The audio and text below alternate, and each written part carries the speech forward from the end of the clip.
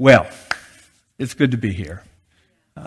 Really have enjoyed our time so far here, and it was good to reconnect with Jordan and see how God's using him, and then also to have some time with Jeff and Kathy. We've really enjoyed our time with them, and I know that you as a church are grateful for their ministry to you and all the things that God has done through them, and I hope I can just contribute a little bit to that this morning. If you have your Bibles or your phones, if you would look at, turn to the book of Ecclesiastes. I started doing a study in the book of, speaking of lack of discernment, started doing a study in the book of Ecclesiastes, and I thought, okay, the Lord's really preparing me for something.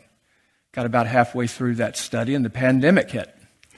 And it was like, oh, okay, interesting. Because the book of Ecclesiastes, it's a very interesting book. It's not like a lot of the other wisdom literature. There are aspects of it that, clearly it is wisdom literature, but it really is a different book. A lot of folks have had a lot of trouble reading the book of Ecclesiastes and understanding what it is that was being said. It's written either by Solomon or more than likely by someone who is giving voice to Solomon. There's an introduction and a conclusion to it that makes you think that there's at least an editor, but probably is the preacher himself. That's what he calls himself throughout the book. And there's a lot of good things to talk about from the book of Ecclesiastes, a lot of sobering topics. I want to just talk about one or two of them. Now, I don't know about you, but I love Thanksgiving. Thanksgiving is my favorite holiday. Most people will say Christmas, but I love Thanksgiving. The best part, what I love about it, is when after the meal, I've got 7 children, 19 grandchildren, and when after the meal, there's 15 adults around the table now, we've been starting to be joined by some teenagers who are grandchildren coming to the table. We sit, we laugh, we tell stories, we engage in leisurely conversation and banter with one another. And sometimes just sitting and listening and watching all that's taking place is just the highlight of the year for me. When I'm just watching and I'm not talking, it can feel almost surreal at times. And I thought about that as I was preparing this particular chapter, chapter 9. And it dawned on me that it started at the end of chapter 2. Here in this chapter, chapter 9, is the sixth reference to eat, drink, and be merry. Not to mention the many other times that feasting, wine, gladness are mentioned. Now, sometimes they're mentioned in terms of these are coping mechanisms, and that's not good. Often it's talked about in kind of a, is that all there is kind of way? But that's not what's happening here in chapter 9. What is Ecclesiastes all about, really? At one level, he's exploring the meaning of life. He's looking for and searching for the meaning of life. He's very straightforward, as he says that everything in this life under the sun, he calls it, everything in this life is meaningless. Vanity. He goes through all the big questions. Can anything satisfy? Does anything last? Is anyone in control? Is there any comfort? Is there any hope? When will justice come? Is this all there is? And that's where he's at in chapter 9 with that last one. Now,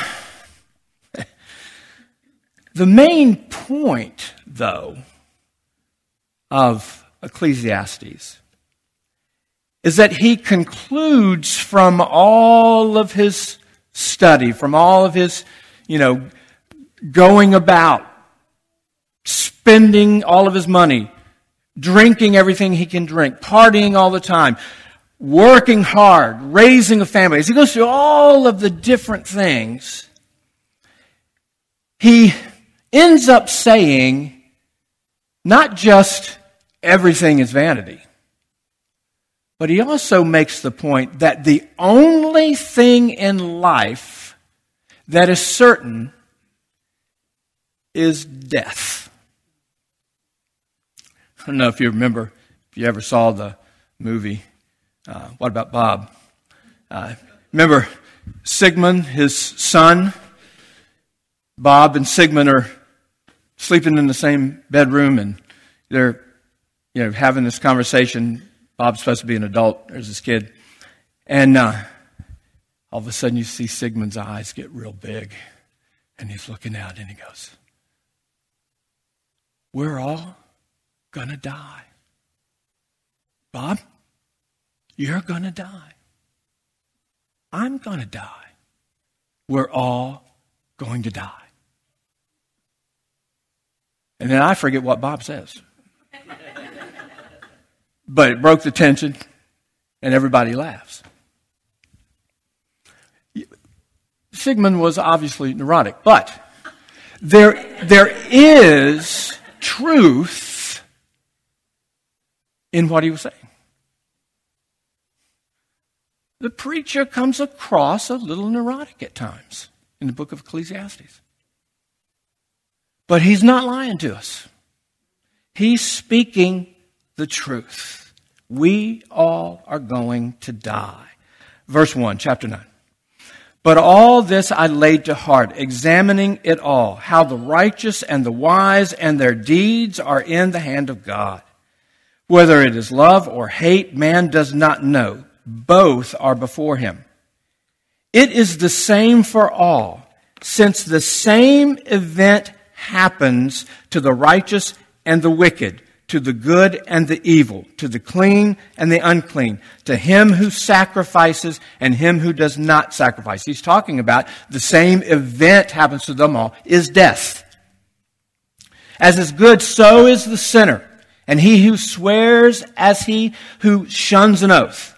This is an evil in all that is done under the sun, that the same event happens to all. Also, the hearts of the children of man are full of evil, and madness is in their hearts while they live, and after that they go to the dead. But he who is joined with all the living has hope, for a living dog is better than a dead lion. For the living know that they will die, but the dead know nothing, and they have no more reward, for the memory of them is forgotten. Their love and their hate and their envy have already perished, and forever they have no more share in all that is done under the sun." Aren't we happy? "Go, eat your bread in joy, and drink your wine with a merry heart, for God has already approved what you do. Let your garments be always white. Let not oil be lacking on your head. Enjoy life with the wife whom you love all the days of your vain life that he has given you under the sun, because that is your portion in life, and in your toil at which you toil under the sun. Whatever your hand finds to do, do it with all your might, for there's no work or thought or knowledge or wisdom in Sheol," which is where you're going.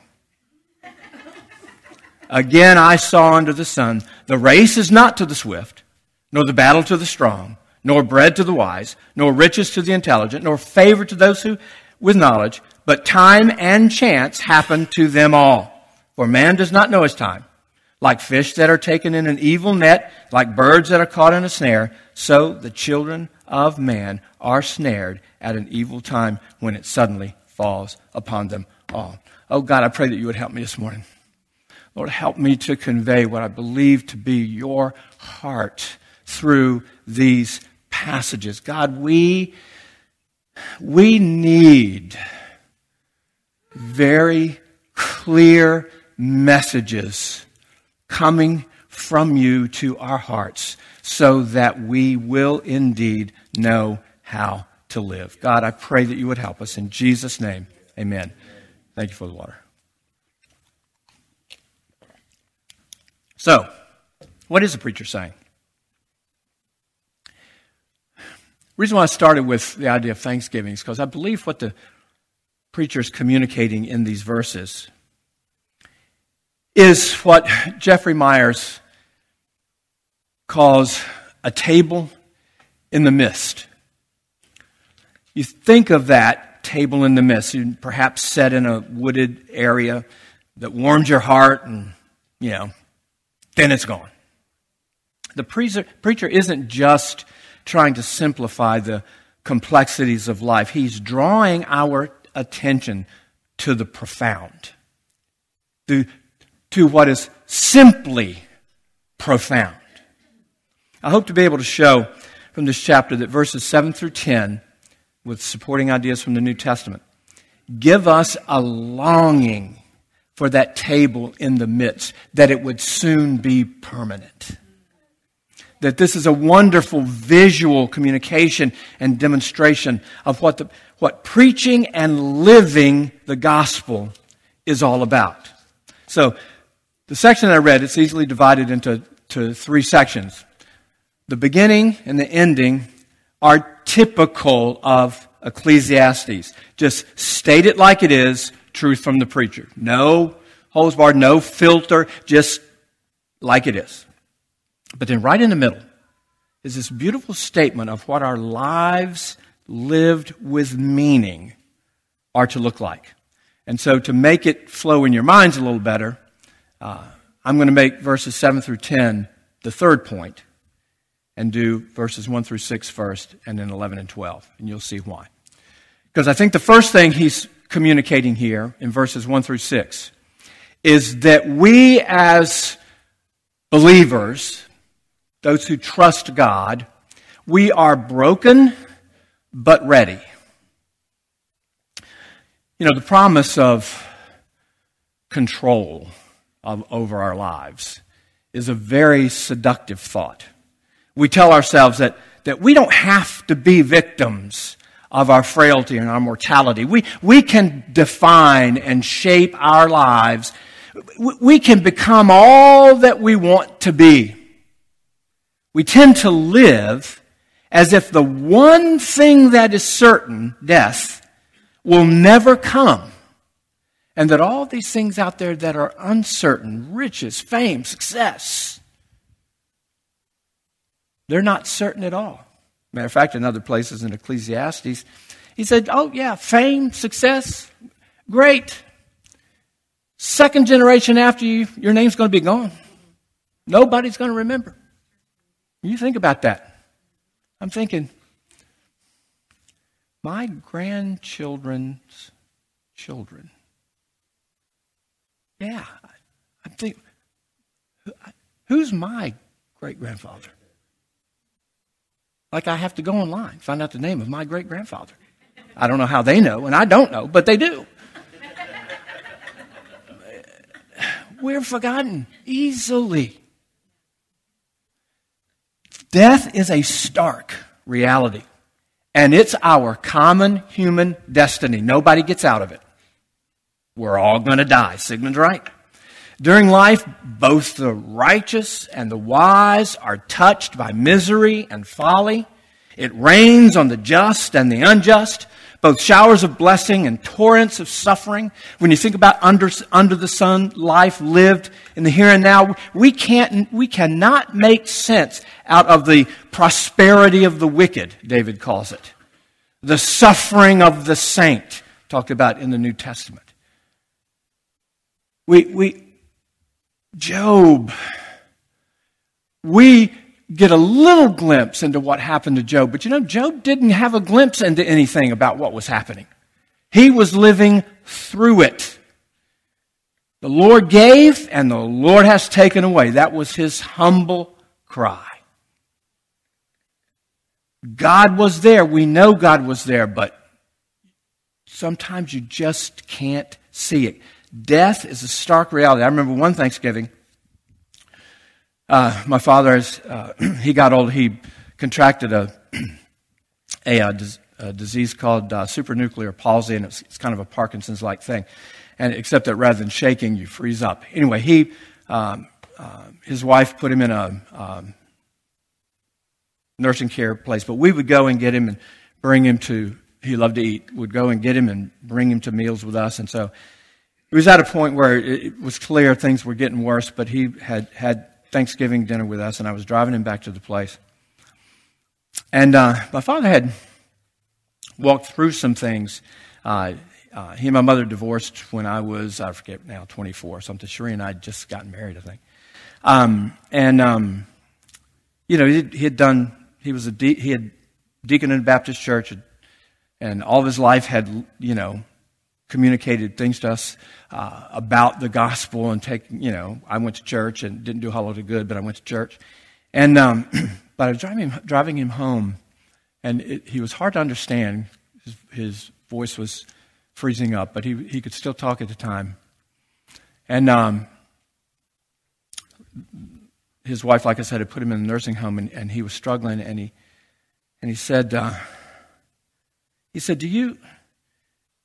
you think if I commit to living my life well, that God would heal me? Now, as a son who did love his father, that was tough.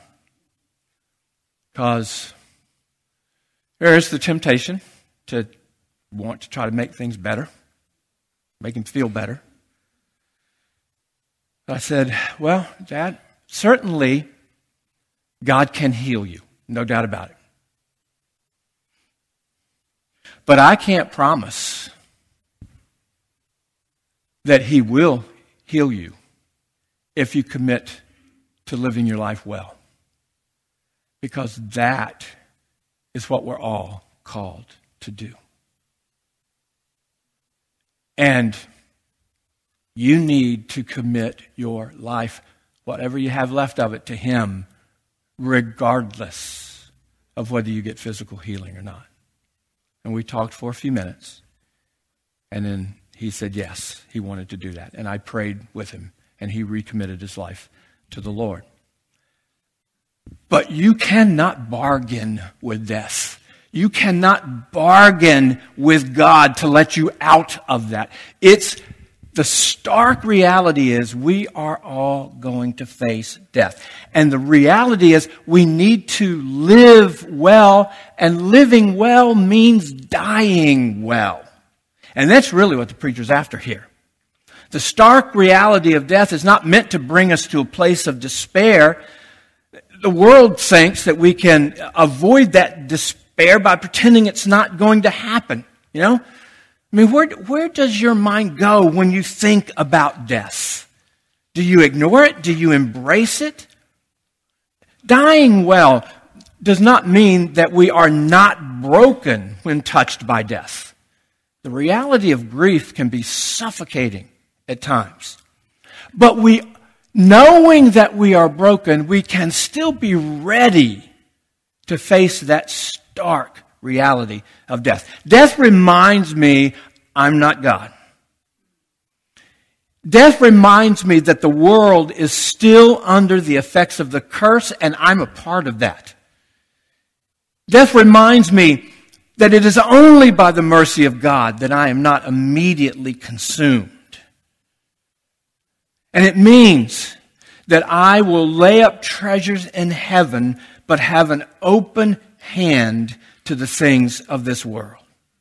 And it does mean I'm going to pray for supernatural healing until the day the cancer wins. Because I know what God can do. Life is worth living because God is God and the living have the opportunity that the dead do not. And that is that we can enjoy and worship God with the life that we have now. That's the point about a dead lion and a live dog in verse 5. The Christian path through the madness and the folly of our culture is that to fear God, to live for His glory, and as the New Testament says, keep ourselves from idols, to do what we do in this life with all our might, he says. Find whatever your hand finds to do and do it with all your might. And that includes the ordinary things of life, the eating, the drinking, the relationships. You jump to verses 11 and 12, and I think the point he's making there is that a lot of times we never see it coming. We tend to treat death as if it's uncertain. We treat the uncertain things as if they are certain. But sometimes we just, it just creeps up on us. Sheree and I regularly, sign of getting old too. We'll start talking and look at each other and think, man, well, not me looking at her, but her looking at me. Man, we're getting old. It went so fast. I don't know if you remember the 1960s movie Pollyanna, but this priest, I don't know if you know, the preacher comes out, Pollyanna sitting there, opens his Bible, and then screams out, "Death comes unexpectedly!"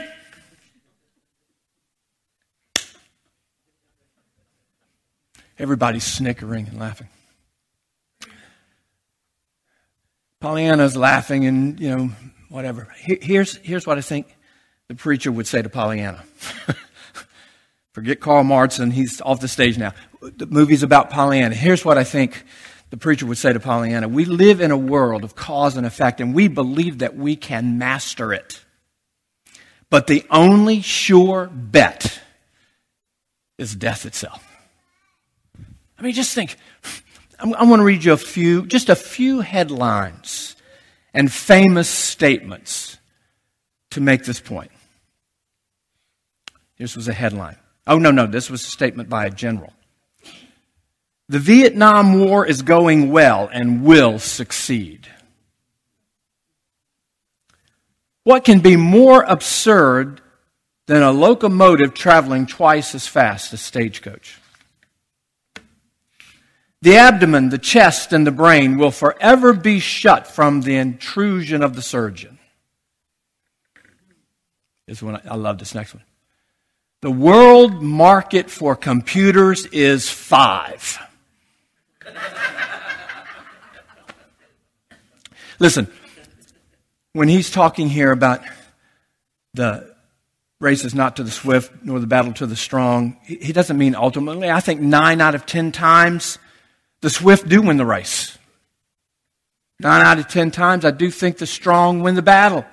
The wise do make a good living, and the intelligent get great paying jobs. That's why most bookies get rich. They are sure bet. But the one time you decide that you're going to jump on the gravy train, it doesn't work and you lose everything. The preacher is saying, look, there is no sure bet except death. I was going to tell you about my venture into gold, but be too depressing. So we'll let that go. God is the God of the unforeseen, is the point he's making in verse 12. For man does not know his time, like fish that are taken in an evil net, and like birds that are caught in a snare. He's the God of the unforeseen. If we are not living well so that we will die well, we will be subject to the devastation of the unforeseen. Back in chapter 7, actually, the preacher has already warned us about some of the things that can kind of take us down the wrong path. He talks about, money. He talks about the whole issue of let me see. So there's money. He talks about, there is, that we need to be patient, that we don't need to be angry. And then he says, say not, why were the former days better than these? For it is not from wisdom that you ask this. Now, when we're sitting there at Thanksgiving meal, sometimes things get said like, oh man, I long for the good old days. And, in many ways, there's no denying that the former days were actually better than these days. But when we start asking that question, Lord, why were the former days better than these days? We can too easily deny God's presence in the present. C.S. Lewis calls it nostalgia. We're asking, God, are you still in control? Do you no longer love me? Things are not going as well as they used to. And we get these nostalgic feelings and ideas of the past. And C.S. Lewis helps us understand what nostalgia really is. Like my opening illustration, when you sit and listen to the stories and the memories, what are you actually hearing? Lewis talks about the past is bittersweet. That we feel loss, but at the same time we see the beauty in the loss and we long for it. And then he kind of smacks us upside the head and says, do you think you are longing what you think you are longing for? And then, what? But let me give you an illustration. We loved, when we lived in the Washington, D.C. area, and our kids were growing up, every summer we would go to the same beach house in Nags Head, North Carolina. We loved this beach house. Our kids' fondest memories were Nags Head vacations. And this beach house was just so much fun and, whatever. I mean, even the year that I almost drowned doesn't really come to my mind, when we're thinking of Nags Head. And so we had this great idea. Now that all of our kids are married and starting to have children, we thought, all my sons and daughters said, let's do a family vacation in Nags Head. Let's go back to the beach house.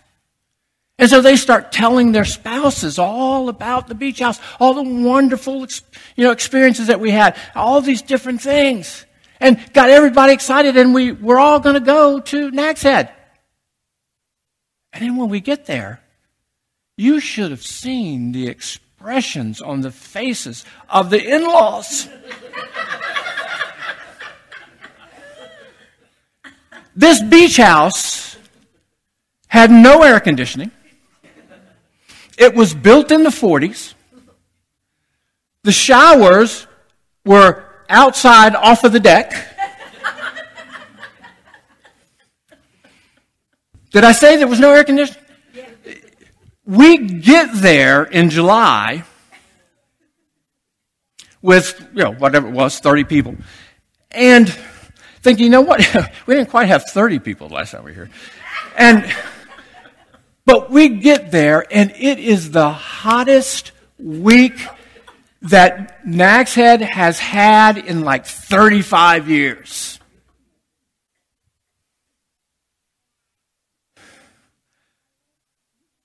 Some of the in-laws lasted a couple days.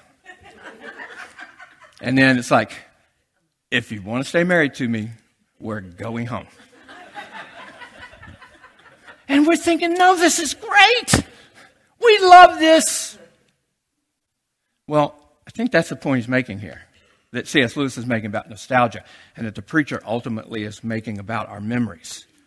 C.S. Lewis says this: the book or the music or the beach house or hillside or ministry job or success or relationship, whatever, in which we thought the beauty was located will betray if we trust in them. For it was not in them, it only came through them. And what came through them was longing. These are good images of what we really desire, but if they are mistaken for the thing itself, they turn into dumb idols, breaking the hearts of their worshipers. And we were experiencing that not only were the idols dumb, but so were we. For they are not the thing itself. They are only a scent of a flower we have not found, the echo of a tune we have not heard, the news from a far-off land we have not yet seen. Lewis is telling us that what God is doing in these memories is giving us a glimpse of the intensity of the perfection that none of us have seen. We are really longing we're not really longing for the past, but for the future. It's heaven, your sense of home and belonging that has just cracked through the surface of our lives for just a moment. The preacher wants us to graciously receive the reminders from God that we are not in control and that God is merciful when He lets us see and get these glimpses. I love James, how James comments on this idea in chapter 4 of the book of James. Excuse me while I thumb my way there. Chapter 4, verse 13. Come now, you who say, today or tomorrow we will go into such and such a town and spend a year there and trade and make profit. You do not know what tomorrow will bring. What is your life? For you are a mist that appears for a little time and then vanish. You are a mist. That is not meant to throw us in despair. It's meant to humble us so that we can hear the message of the gospel found even in a book like Ecclesiastes. Let's go back to verses 7 through 9. James' mist reference is the same as the preacher's vanity comment. Vanity. In Scripture, particularly the Old Testament, the word vanity is translated in other sections as vapor or breath or even breeze at one point. And that is why, in this morning's context, I think Myers, the guy I originally spoke of, is right to use the word mist. Just like James does. He's talking about something that's passing, that's non-permanent, that's fleeting. And here's what the preacher wants to encourage us with in these verses. Go. Go. Seize the gifts that God has given. You are dying and you don't have a lot of time. Eat your bread with joy. Drink your wine with a merry heart. Enjoy these things. He expands a little bit on the eat, drink, and be merry. He says, let your garments be white. And that is not some religious reference to holiness. No, he's chiding the super spiritual, because when people were distraught, when people were in despair, when there was grief, what they wore sackcloth and ashes. And what he's saying is, no. Don't think because you're dying that you shouldn't look good. Put on the white garment. Get decked out. Fix your hair. Put your makeup on. Trim your beard. Put on cologne. Life is colorful. It's beautiful. It's worth celebrating, regardless of how you feel. Enjoy your spouse. Have fun together. Enjoy that relationship. Cherish the children God has given you, that He brings to you. Listen, what are the things that we remember? We remember a old rundown beach house as part of our favorite memories. How does that happen? Because we're focused on our children. We're focused on our relationships. We always took people with us when we went on vacation because it was just so much fun, and it didn't matter how bad the house was. It doesn't matter how bad this world around us gets. It doesn't matter. It's a broken down world just like that beach house.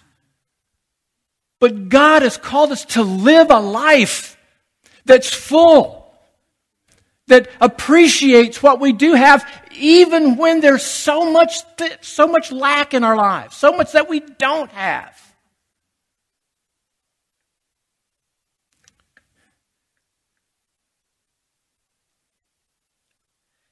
I remember church picnics. Listen, I've been preaching for 50 years. My children have heard a large majority of those messages. They've picked out their top 5.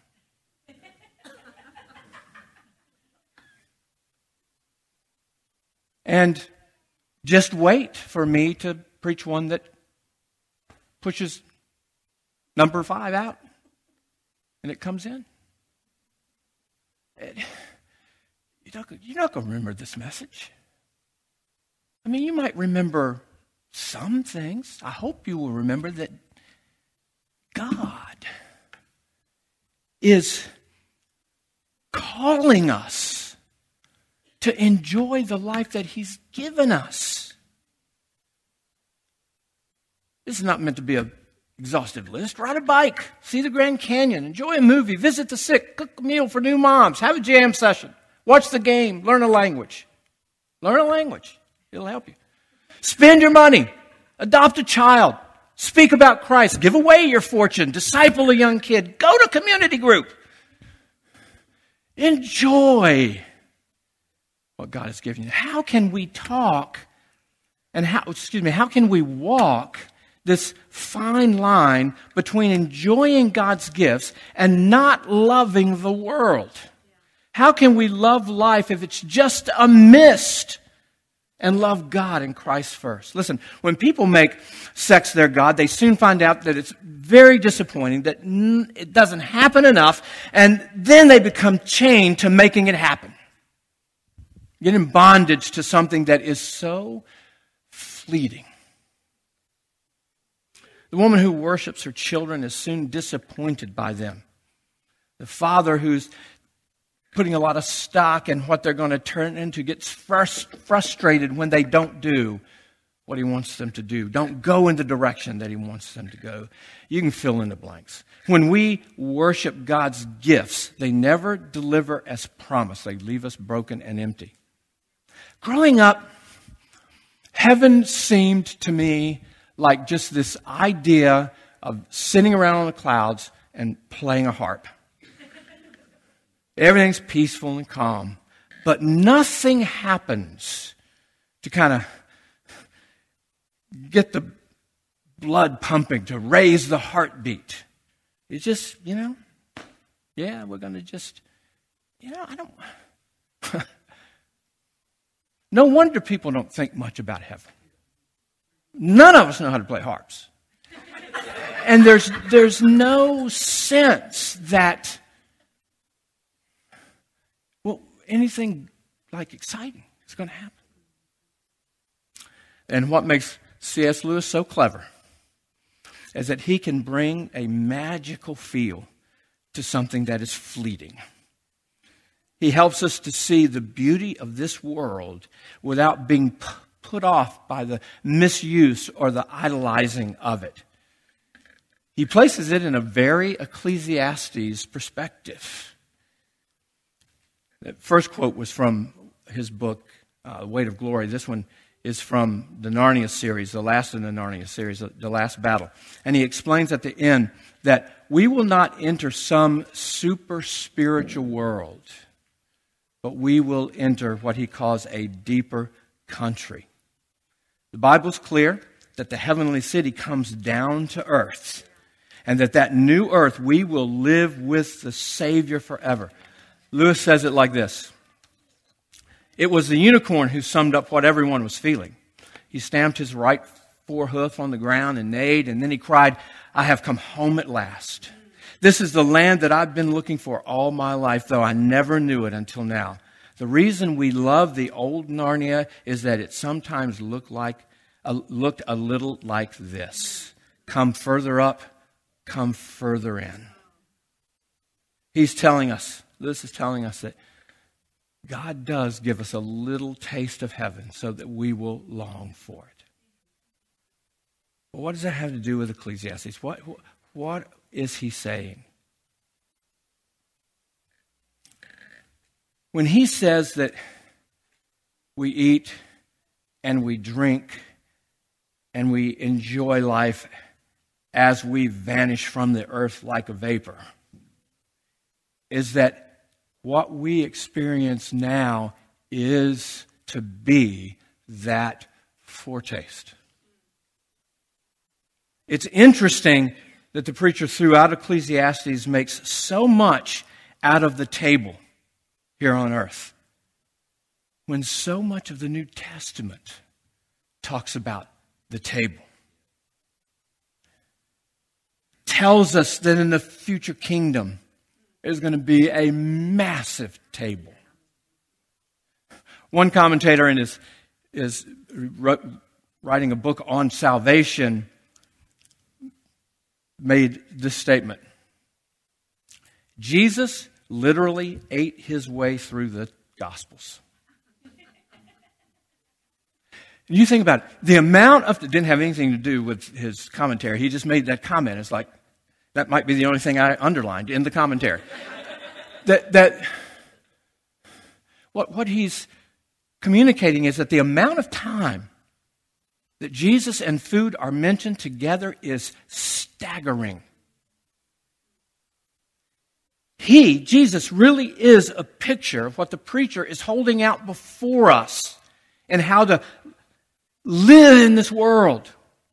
We know that about Jesus, but we so often fail to see how central the table is to his communication of that. How important meals are to ministry. It is in those situations that you find Jesus doing his most significant work. This life is to be enjoyed in relationship with one another, eating, having fellowship, anticipating the great feast to come,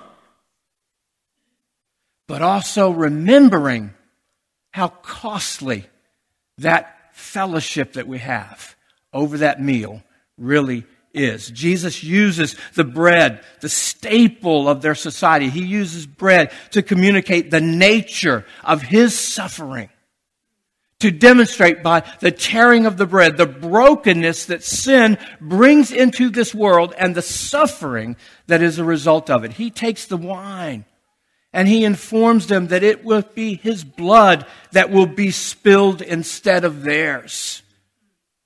That his obedient life would earn our salvation, and that to participate in the drinking of the wine is to accept that payment for our sin by the shedding of his blood, which was necessary for our atonement. All of this communicated at a table where they were feasting in their relationships. But it is different from the world. It's not a party so much as it is Thanksgiving. I told you how surreal Thanksgiving can feel to me at times. We can be laughing and teasing, really connecting with joy, and all of a sudden someone starts a sentence with, "I remember that time." Or, "Kids, I wish you could have known your papa." Or, man, this gravy is as good as Nanny's. Oh, gosh, I miss her. And then the joy becomes a deep, deep longing for the fellowship with the one that's missing. Longing to see them. But in those moments, death doesn't sting as much as it brings a depth of fellowship and the memories that are both poignant and rich. The preacher actually is making a lot of sense. Death, sickness, uncertainty, sorrow, suffering can certainly dislodge us from seeking security in this world. But what makes us long for heaven? What makes us homesick for a land that we've not been to are the gifts that we experience in the here and now. It's as if we've wandered into this beautiful meadow, all neatly dressed, all ready for this perfect meal with the perfect weather. There's smell of just all the good, delicious foods that we can imagine, the scent of great wine, the laughter of those that we cherish, and we begin to realize that not only does it feel like a dream, but there's a mist that's beginning to cover it. And what we really want is for that not to disappear, for the mist not to eat that up. We want that to be permanent. We want that to be our regular experience. That's how we want to live, laughing, shedding tears, enjoying one another in fellowship. We shed a tear. It's a tear of longing, a tear of joy. And one day, it will not just be our family, but the family we've been born again into. And at the head spot, it's not going to be me. It's not going to be my father. It's not going to be my grandfather. It's going to be our Lord and Savior, Jesus Christ. And we're going to know that what we are experiencing now, at that point, was the reality that we only feel and sense as a mist, as a vapor that's passing away. Oh God, I pray, Lord God, that whatever trials and troubles and tribulations that are evidenced here in this room, Lord, that are causing folks to feel lost, to feel broken, to feel confused. God, that those things are meant not to destroy our lives, not to destroy our relationships, but to tear us away from our false dreams and false visions and things that are not going to be permanent, so that we can see that what makes continuing to pray for that lost child so necessary, what makes working hard to mend that broken relationship, what makes it worthwhile to stay in that marriage that is so difficult and challenging, is that they are the vapor that is passing. And what we're longing for, what we're seeing in the richness of our relationships and the joy of life and fellowship, it's just a longing for what is yet to come. Oh God, thank you for the work that you've done. Thank you, Lord, that the table itself communicates the truth of the gospel, that we are broken, we are sinners, and our Savior has set us free. And that means, because of his obedient life, he earned heaven for us. We will experience the permanent table because of what Jesus did in the mist here on earth. Oh God, draw us to yourself, we ask, in Jesus' name. Amen. Amen. Thank you, Benny. Church, as we have heard the word and we have been stirred, our commission now, when we think about going, we go to Thursday particularly, we go making disciples. How disciples learn of the Father. They learn of heaven and they experience it now. We teach to observe. This is how we do that. We enjoy Thursday as a foretaste of the glory of heaven. Amen? Amen. Let's read this together. Go therefore and make disciples of all nations, baptizing them in the name of the Father and of the Son and of the Holy Spirit, teaching them to observe all that I have commanded you. And behold, I am with you always to the end of the age. Amen. Amen. Be blessed.